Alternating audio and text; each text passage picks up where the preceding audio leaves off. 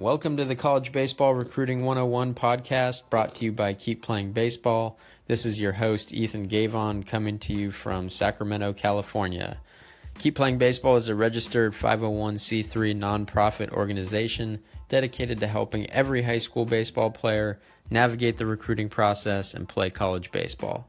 At Keep Playing Baseball, we don't think money should dictate college baseball opportunity, and all our resources, including this podcast, are 100% free. No sign-ups, no fees, no strings attached. We'll use the College Baseball Recruiting 101 podcast in many different ways, but the main point is to get you the information you need to keep playing baseball. We appreciate you tuning in to the best source of recruiting information on the go.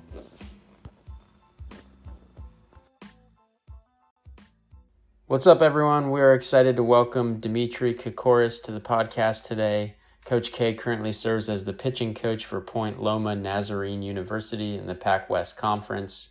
Coach K brings to the show a wealth of baseball knowledge, and his college coaching career has seen stops at some of the nation's most successful baseball programs. Those stops include University of South Carolina, Cal State Fullerton, University of Oregon, and Santa Barbara City College. Coach K, thanks for joining us on the show today. Yeah, man. Thanks for having me on. Awesome to have you here. You joined the Art of Pitching podcast for a great episode that really dives into your personal story, and I would encourage all our listeners to check that out. It's an incredible story, but today we want to focus on picking your brain about coaching, recruiting, and development. But I think it would be a big mistake to skip over your unique path in college baseball. So can you just give us a quick or abbreviated overview of your baseball journey and how you got where you are today at Point Loma? Yeah, man. I ended up, I was at the University of South Carolina, found myself there, and ended up serving as a student manager my junior and senior year, so that I could kind of travel with the baseball team and kind of observe them. And so I like to say my baseline, I got spoiled. My baseline for college baseball is the SEC, nice. Which I wish every single day I could go back and watch one round of BP, because I did not. I was watching. I mean, we had guys just launching home runs at will. You couldn't tell who our best hitters were, because every group just was special. Nice problem to have. Yeah, and then did an internship in Bradenton, Florida with the Pittsburgh Pirates in their spring training facility, and decided that professional baseball was not the path that I needed to take. I'm in love with the college game. I'm in love with synergy. I'm in love with players playing on a team themselves. And so my roommate my junior year at South Carolina was a kid by the name of Corey Vanderhook. Corey's uncle, Rick Vanderhook, is now the head coach at Cal State Fullerton. At the time was an assistant. And Corey told me if I was going to go into college baseball coaching, like Fullerton, that's where I had to go. And so home for me is Pasadena, California. It was a chance to go back home, SoCal. And I became a grad assistant at Cal State Fullerton while I was getting my MBA. And I had an unbelievable pleasure to get my concentration in applied sports psychology and work with and be taught by Ken Ravizza, which he just recently passed away. Rest in peace, Ken. He's been just an unbelievable influence in my life. Definitely is one of the biggest reasons for me maturing as a human being and being a better caliber of person since meeting him. So I love the work that he did. But so I was at Fullerton, got my MBA there. While I was there, our coaching staff got hired to resurrect the program at the University of Oregon. So I found myself going from sunny Southern California and living in the College World Series to moving up to Eugene, and where it was raining, and we were building a program from scratch, and we weren't necessarily sure what we were doing or how to do it or where to do it, but what we knew is we were gonna go for it. Yeah. And did that for 2 years, and then decided it was my time to get into the industry and actually start coaching. You know, I'd been an administrative assistant, a grad assistant, all that stuff. I hadn't really gotten the recruiting experience or been, run my own pitching program and plan. So found myself at Chemeketa Community College in Salem, Oregon for 3 years, where we did some crazy stuff with weighted balls and strength programs and changed the game up there. We went from having one guy sniffing 90 to, when I was leaving my last year, we had 7 guys. Wow. Including 2 guys that were 92, 94. One of them goes pretty much full ride scholarship to BYU, and the other one goes full ride scholarship to Central Washington because he wanted to be a firefighter. He pretty much could have gone wherever he wanted, 6'7" kid. And so that was cool. And then my brother started having kids, and I realized, all the action's in Southern California. So I want to be closer to my family, and it's time to go back home. And coming full circle. So yeah, I was lucky enough to get a phone call. Andrew Checketts, who was the pitching coach at University of Oregon, is now the head coach at UC Santa Barbara. And he made a phone call to Jeff Walker at Santa Barbara City College when they had a pitching job open. And he called me and he's like, "Hey, just want to let you know I put your name in at Santa Barbara City College." And I was like, "Oh crap. Yeah, let's do that. I like the sun. I like better athletes. I like more money." Right. And so I found myself at SBCC for a year and a half, where I learned a ton, just more traditional and kind of learned how to win again. Because I think at Chemeketa we were a little bit more developmental, and I do think you sacrifice the winning piece for the individual piece. When you're so hardcore on development, you do sacrifice wins. You do 100%. And so SBCC was more of a team culture. We're in team offense, and I got reacquainted with that. And then all of a sudden, out of nowhere, not looking for a job, and found myself at the campus of Point Loma Nazarene University working for Joseph Schaefer, who I think is the best head coach in America.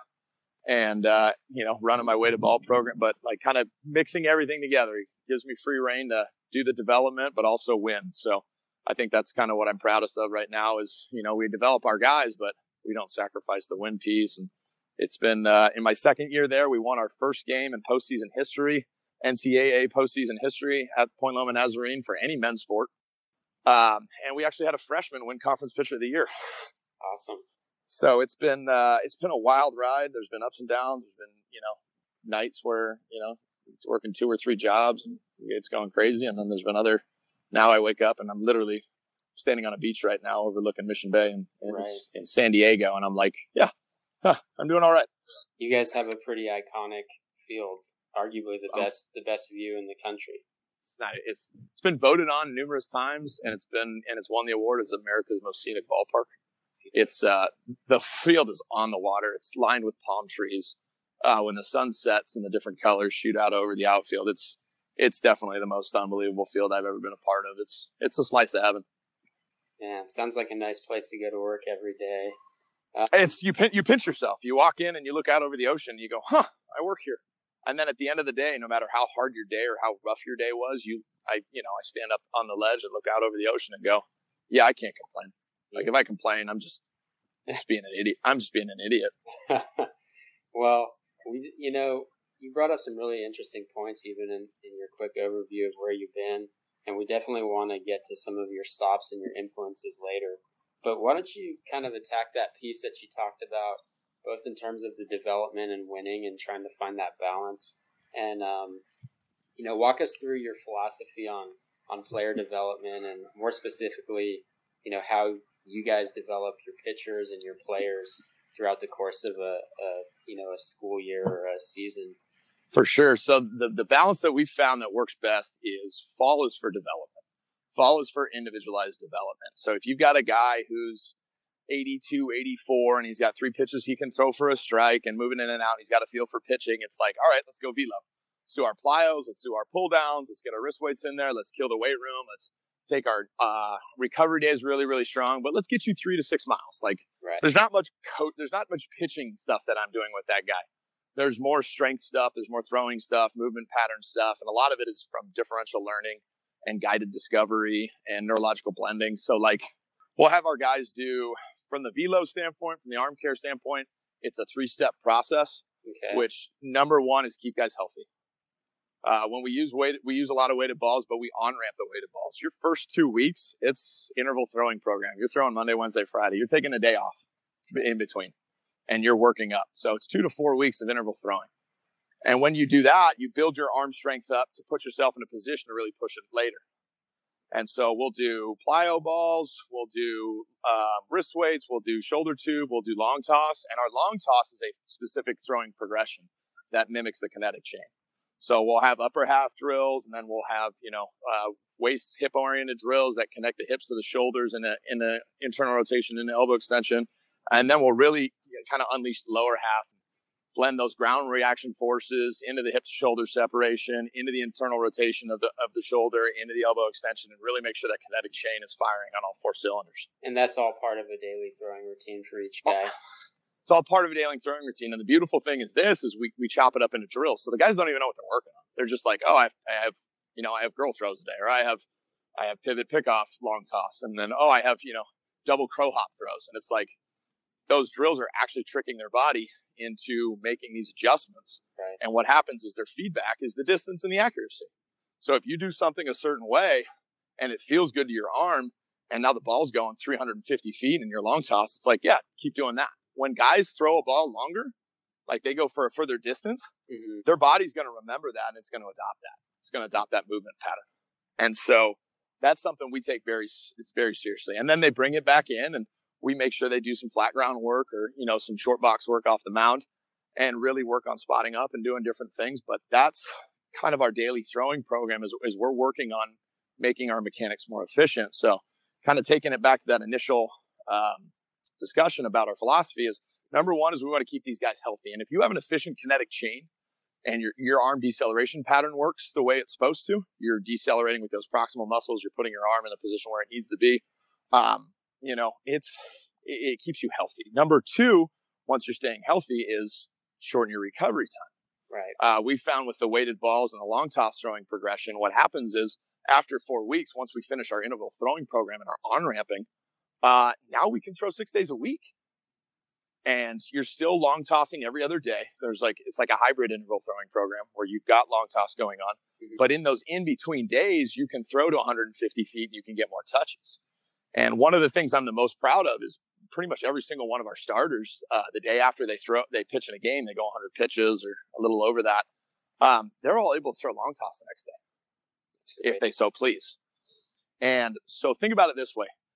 Pitching is a skill, and a skill requires environment times time. You have to be in the right environment, and you have to put a lot of time in that environment to acquire a skill. Right. So the more touches, the more days that we can throw, a baseball, whether it's long toss, flat grounds, whatever it is, and work on our craft, the better we're going to get. So when we shorten our recovery time, we sacrifice those first 4 weeks to go interval throwing program. What we actually end up doing is buying 60, 70, 80 more days during the course of the year to actually work on our craft and throw, because we can throw 6 days a week. Absolutely. And so with that shortening of the recovery time, you can increase your skill. You can locate your fastball better. If that's what you need to work on, all of a sudden you're locating your fastball better. If you're developing a secondary pitch, guys, listen up, pitchers out there. In order to develop secondary stuff, you have to throw it more often. The more touches you can get with a changeup, the better opportunity you have to develop a changeup. Right. If you need to develop a curveball, throw more curveballs. There's an unbelievable sequence on Fangraph where it's like 9 different articles. Each article's got 3 pitchers where they talk about how they discovered this pitch that they throw in the big leagues. They're all major league pitchers. Yeah. And the one common denominator in every single one of those articles is, I threw it every day in catch play. I worked on it in catch play. Just trying new things and every day. Feeling it out. Yep.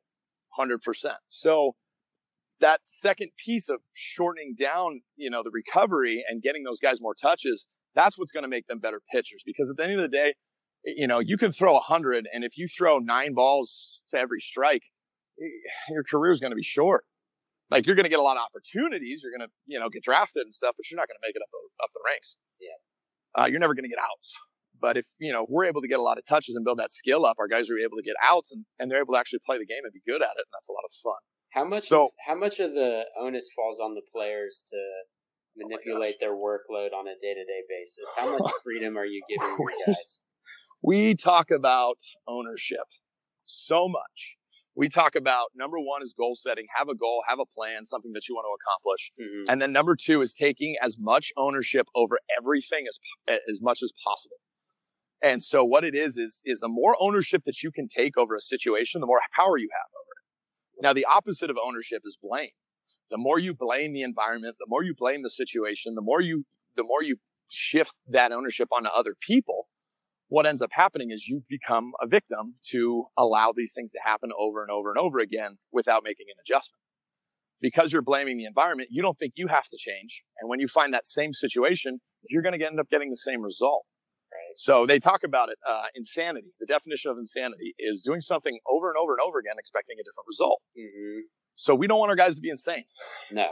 We want our guys to take ownership and get better and evolve. We want them to be, we call it creator versus a victim. Creators are people that take ownership. Oh, I was in a 2-0 count where I got squeezed and I had to groove a fastball and the guy hit a jack. Well, the victim goes, I got squeezed, so next time I'm not going to get squeezed. And the creator turns around and goes, dude, I got to be able to flip a secondary pitch in the 2-0 count for a strike. So that week of practice, or that month of practice, the creator is going to be working on his breaking ball or his changeup and really get a good feel for that and really be motivated by it, versus the victim's going to be like, I don't have to worry about that. That was just the umpire's fault. Right. And then all of a sudden, a month later, they're going to be in the exact same situation. And the creator is going to be 2-0 after getting squeezed and be like, oh, sweet. Boom. Here's the breaking ball. Now it's 2-1. Now the hitter's like, oh, shoot, where'd that come from? 2-0 breaking ball to a hitter. They're completely off balance. What do I sit on the fastball, the breaking ball? Oh, it's 2-2. Oh, my gosh, he swings, weak contact. Versus the victim is going to be like, oh, it's 2-0. Oh, this BS situation again. Groove that fastball and give up another jack. Just your classic transfer of blame. 100%. And so we talk a lot about ownership. Just take full responsibility. It's your career. It's not my career. At the end of the day, it's your career. When you're the one that's all conference, it's your name that's on the all conference deal. It's not, XYZ pitcher wins all conference courtesy to Coach K. Like, I don't care. That's not my deal. It's not my bag. I've got my own stuff going on in life. I don't need that. You're the one that put the work in. Our pitchers are the ones that are sacrificing. They're the ones going out, doing their extra conditioning, doing the things that need to be done. They're the one that's grinding on a daily basis. Like, so when they do something great, they're the one that should get the credit for it. Mm-hmm. And that being said, the same thing should happen with the blame. Like, and I try to help out with the blame. I make a joint blame. Like, okay, I got to make a better plan for you, but you got to make sure we put in the work for this plan. Or some guys just look at me and they go, I know what I need to do. Like, I screwed up and I know what I need to do. And when I get a kid do that, it's just like, oh man, just get out of the way, watch him work. Yeah. Just this kid gets it. And so a lot of those freshmen, sophomores that I get, those first year guys, we talk about ownership and taking full responsibility. You didn't want to pitch. Like, at the end of the year, they didn't pitch the way they wanted to. Well, whose fault is that? Is it my fault? Behind closed doors, absolutely it's my fault, because I feel like I should have a better plan. And I don't tell them this. I tell our guys, like, that's your fault. You didn't put enough work in. You didn't do the things that you needed to do in order to be an all conference pitcher. Like, that's on you. Like, if you're waiting for me to do the stuff for you, you will never be good. You're right. So those guys have a ton of ownership on a daily basis in manipulating their program for what works best for them. 100%. If a guy comes up to me and says, Coach, weighted balls, not feeling them, it'll be like, sweet, let's have a conversation. Why? And if he's got a good reason, like, hey, every time I go with a blue ball or every time I go with a red ball and a rocker or something like that, it just doesn't feel right. I just don't feel synced up. I just don't feel coordinated. But what I do find is that when I take an extra 15 minutes on catch play, my delivery is where it needs to be. It's just like, do that. Mm-hmm. Do that. It's like the guy that gets coached the least on your team is the Friday night guy. Right. It's just a fact. Your 3-hole hitter gets the least amount of advice on his swing. Why? Because he's good.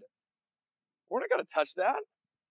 We're not going to touch that. So if a guy has reasons for me, other guys, it's the opposite. It's like, man, I really like these plyos. Like, the more I do them, the stronger my arm feels. Like, can we come up with a plan where I can ramp this up a little bit more? Or, like, hey, coach, I don't feel comfortable. When I go 400 feet on long toss, like, my arm's hanging for 3 days.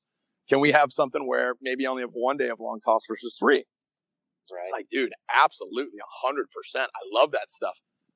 Take full ownership of your career. If you want to do something different in your throwing program, tell me why. Tell me why. Give me a good reason. Shows me that you're thinking. Shows me that you're actually, you have a reason for stuff. And then we'll do it. And then we'll implement it fully. Because I don't wanna is not a good reason. I just don't feel like it. Why don't you feel like it? What about your body's not telling you so? Is it a mental thing? X, Y, or Z? Now you give me those reasons, we're going to evolve the throwing program. We're going to customize it to what you want. And I have 14 guys on staff. All 14 should not have the same throwing program. Right. If all 14 of my guys have the same throwing program, I'm a bad coach. I'm a lazy coach is what it is. I'm a lazy coach if they all have the same throwing program. Like, we should start off with a base. You need to start off somewhere. But then as the fall progresses and then we progress into preseason, then we progress into non-conference, we progress into conference, we should be adapting that throwing program based on that individual's recovery time, based on what that individual needs, based on that individual, what makes them feel good. And everyone's going to end up having a different throwing program. In fact, we shouldn't have 2 throwing programs that are the same. We really shouldn't. If you get down to it, it should be customized to the point in which guys are taking ownership of it, where they develop a plan that's individualized to them, which is unlike anybody else's plan. And if I can't do that, like I can't sit down and write up 14 individualized throwing programs on a weekly basis. What I can do is I can give you those guys a little bit of leeway and ownership. And when they want to tweak stuff, like, I'm okay with it. I'm totally okay with it. We had a starter this year, halfway through the year. I was like, you throw plyos? He goes, no, I do reverse throws, but that's it. And I was like, yeah, a 190 ERA. Yeah, that's fine. Whatever. Yeah. And you know what I love about that is, coachability is a big topic when it comes to college, right? Yeah. And one of the things that we talk about at Keep Playing Baseball is the fact that, coachability doesn't necessarily mean that you're a yes man or a yes sir. No. It means we have to have a conversation. Right. You're actively involved in your development, and you're driving that process. Yeah, 100%. And if you do everything I tell you to, and there's no conversation, and you just do the things I tell you to do, what's going to go up? You can just blame it on me. Right. You're just going to be like, well, coach didn't write up a good enough throwing program, or coach keeps telling me to do this, and that's not the way it goes. Well, I'm not looking for a guy that's just going to do everything I tell him to. In fact, that's a red flag for me when I get the yes coach. It's like, dude, stop saying yes coach. Like, what do you think about this? How do you feel about this? Like, what's going on here? Like, let's figure this out together, because like, if it's all about me and what I think, like, that kid's screwed, man. He's going to get on the mound and he's going to be lost. But if that guy takes ownership and pride, and the other great thing is he'll be able to do that for the rest of his life. I don't want to have a guy who's going to have to rely on me to write a throwing program in the minors. Like, I want guys that are going to be able to move on and be able to write up their own plans. Over the summer, things happen. I'm not around guys over the summer. Be able to make your own adjustments to your throwing program. Right. I want to make sure these guys leave with life skills. You know what I mean? Like, it's not always about, and this is a tough one for coaches, but for me, it's not about being great at Point Loma. It's about being great at Point Loma if I can, but it's more importantly about being great after they leave Point Loma. Does this guy have life skills? Does this guy have ownership skills so that he can go be a successful person? Right. You know what I mean? And like, sometimes I see it with coaches and places where I've been where it's like, that guy's really good there, but then once he leaves, everything was done for him there. And now he goes on and he's got no skills to help himself out. Falls apart and can't handle the adversity. 100%. And what I'm looking for is like, dude, it was something we did at Chemeketa. We'd laugh. It was like, we weren't very good, but we weren't very good with good players. And like halfway through guys' sophomore years, they'd figure it out. And all of a sudden we'd have guys just go off and just like be literally all conference, all world. Mm-hmm. And they'd go off, and all of our guys at Chemeketa that left, they either hit in a 3-4 hole hitter. They were either a 3-4 hole hitter at the school that they went to, or they were pitching in the rotation because they had these unbelievable life skills that were going to carry them through. Right. And that's something that I'm really, it's not about us now. It's about me helping this kid forever. You got to the first 2 points of your development, right? So you have health and you have recovery. Mm-hmm. And then the third point, the sexy point, velocity. Velocity, which is, when you're healthy, when your arm feels good every day, all of a sudden you look up and you feel great and you're throwing a pitch. And we literally in the fall, we have an LED velo board facing the pitcher after every pitch so he can get immediate feedback as to how hard that throw was. Mm-hmm. So like, we'll have it. Like, we had a kid who was like 86, 87 all fall. And then his last scrimmage, he's 90, 91 in the winter. And it's just like, it's dotted, it's nailed, and it's great. And it's just like, he comes off the field, I'm like, what was that? And he was like, that felt good. I was like, do that. He's like, I will. And so he gets that immediate feedback of like, he was working on a little bit of a hip hinge that day.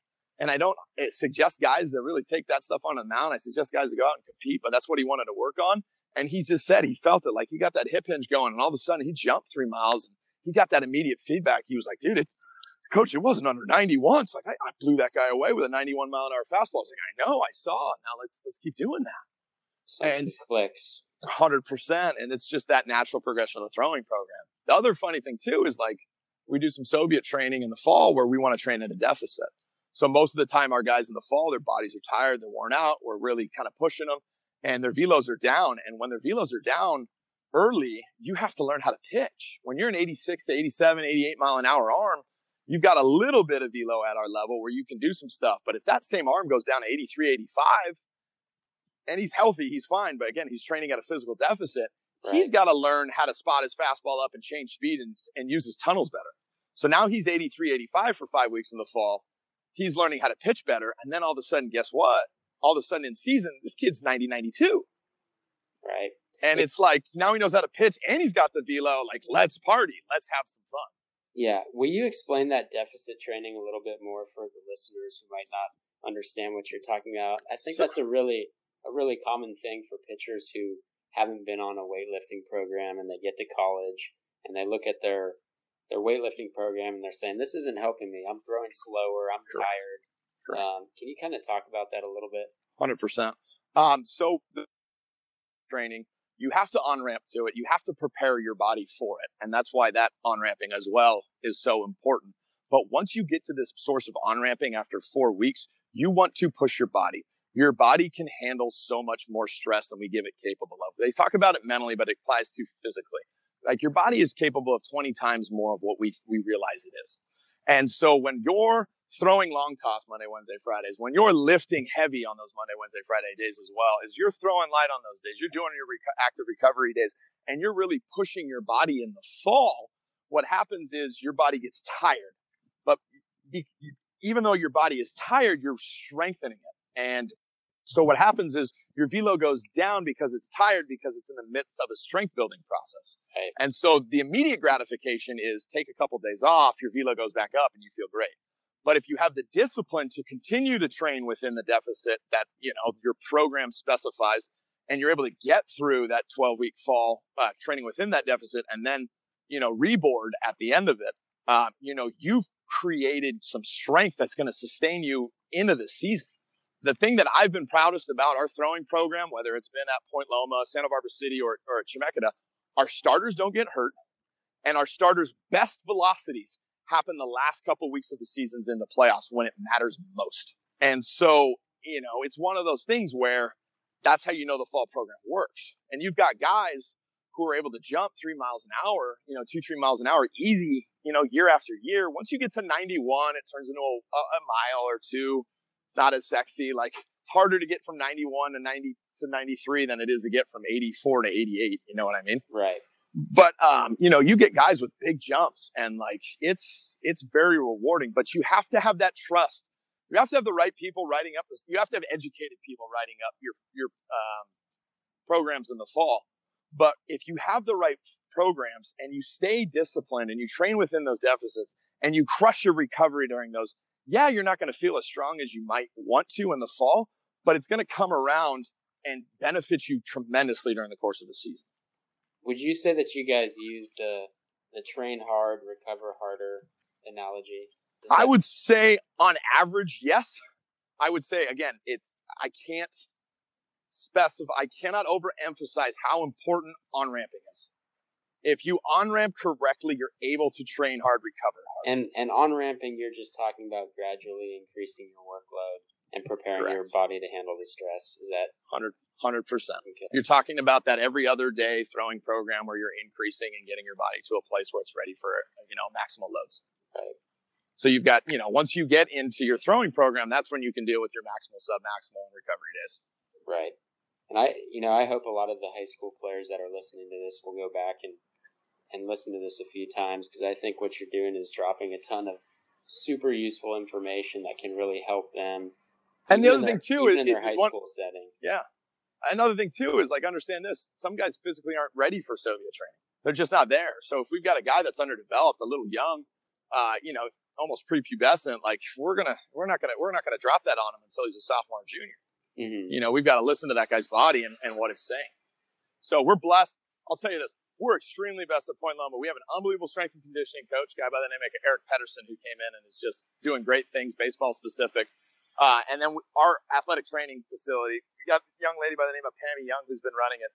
Then the three of us, we're all on the same page. I mean, it's liquid. Like, something happens to a guy and the three of us, we can change our programs within a matter of seconds from an email or from a discussion.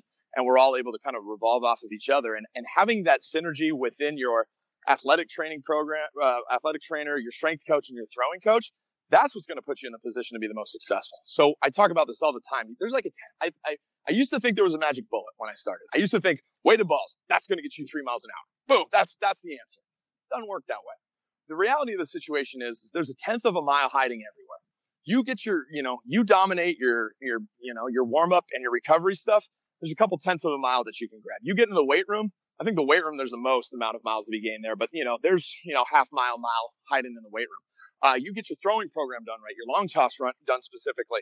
There's a couple tenths of a mile hiding there. You get your pull downs done correctly. Boom, we've got a couple tenths of a mile hiding there. So if I stopped relying on myself only to help these guys develop velocity, and I started listening a lot more to our strength coach and our athletic trainer, because I realized now you've got these three people all working together, and we put our athletes in an unbelievable position to be successful. Right. Man, it really helps when everyone's pulling on the same rope.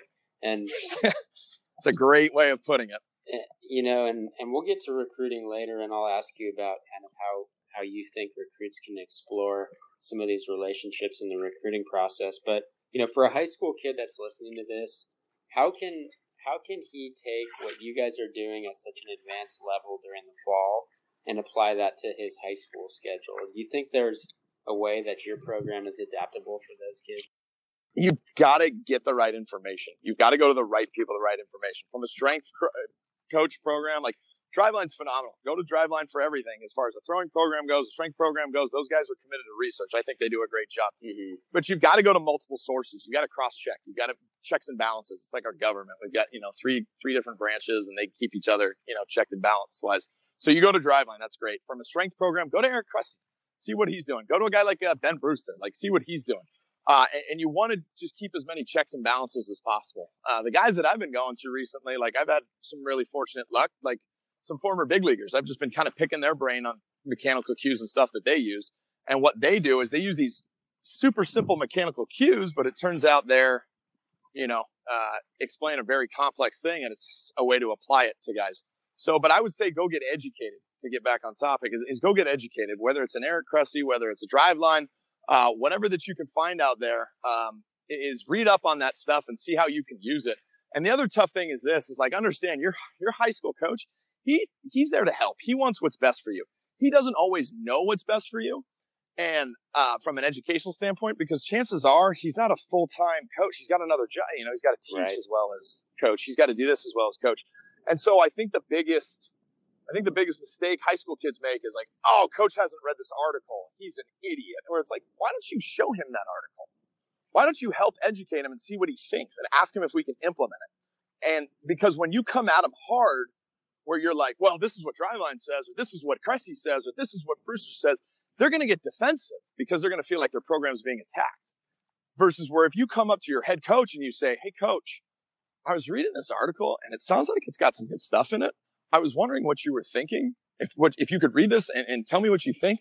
And if you think this could be of any benefit to us in the program, because this is something I'm kind of excited about. And, I want to know if you think that we can implement this stuff. Starting that conversation piece. 100%. 100%. And it's, get on the same page as him. And if you're able to do that, and sometimes he'll say no, and sometimes he'll say yes. And when he says yes, sweet. When he says no, respect him, man. It's still your coach. Here's a huge one.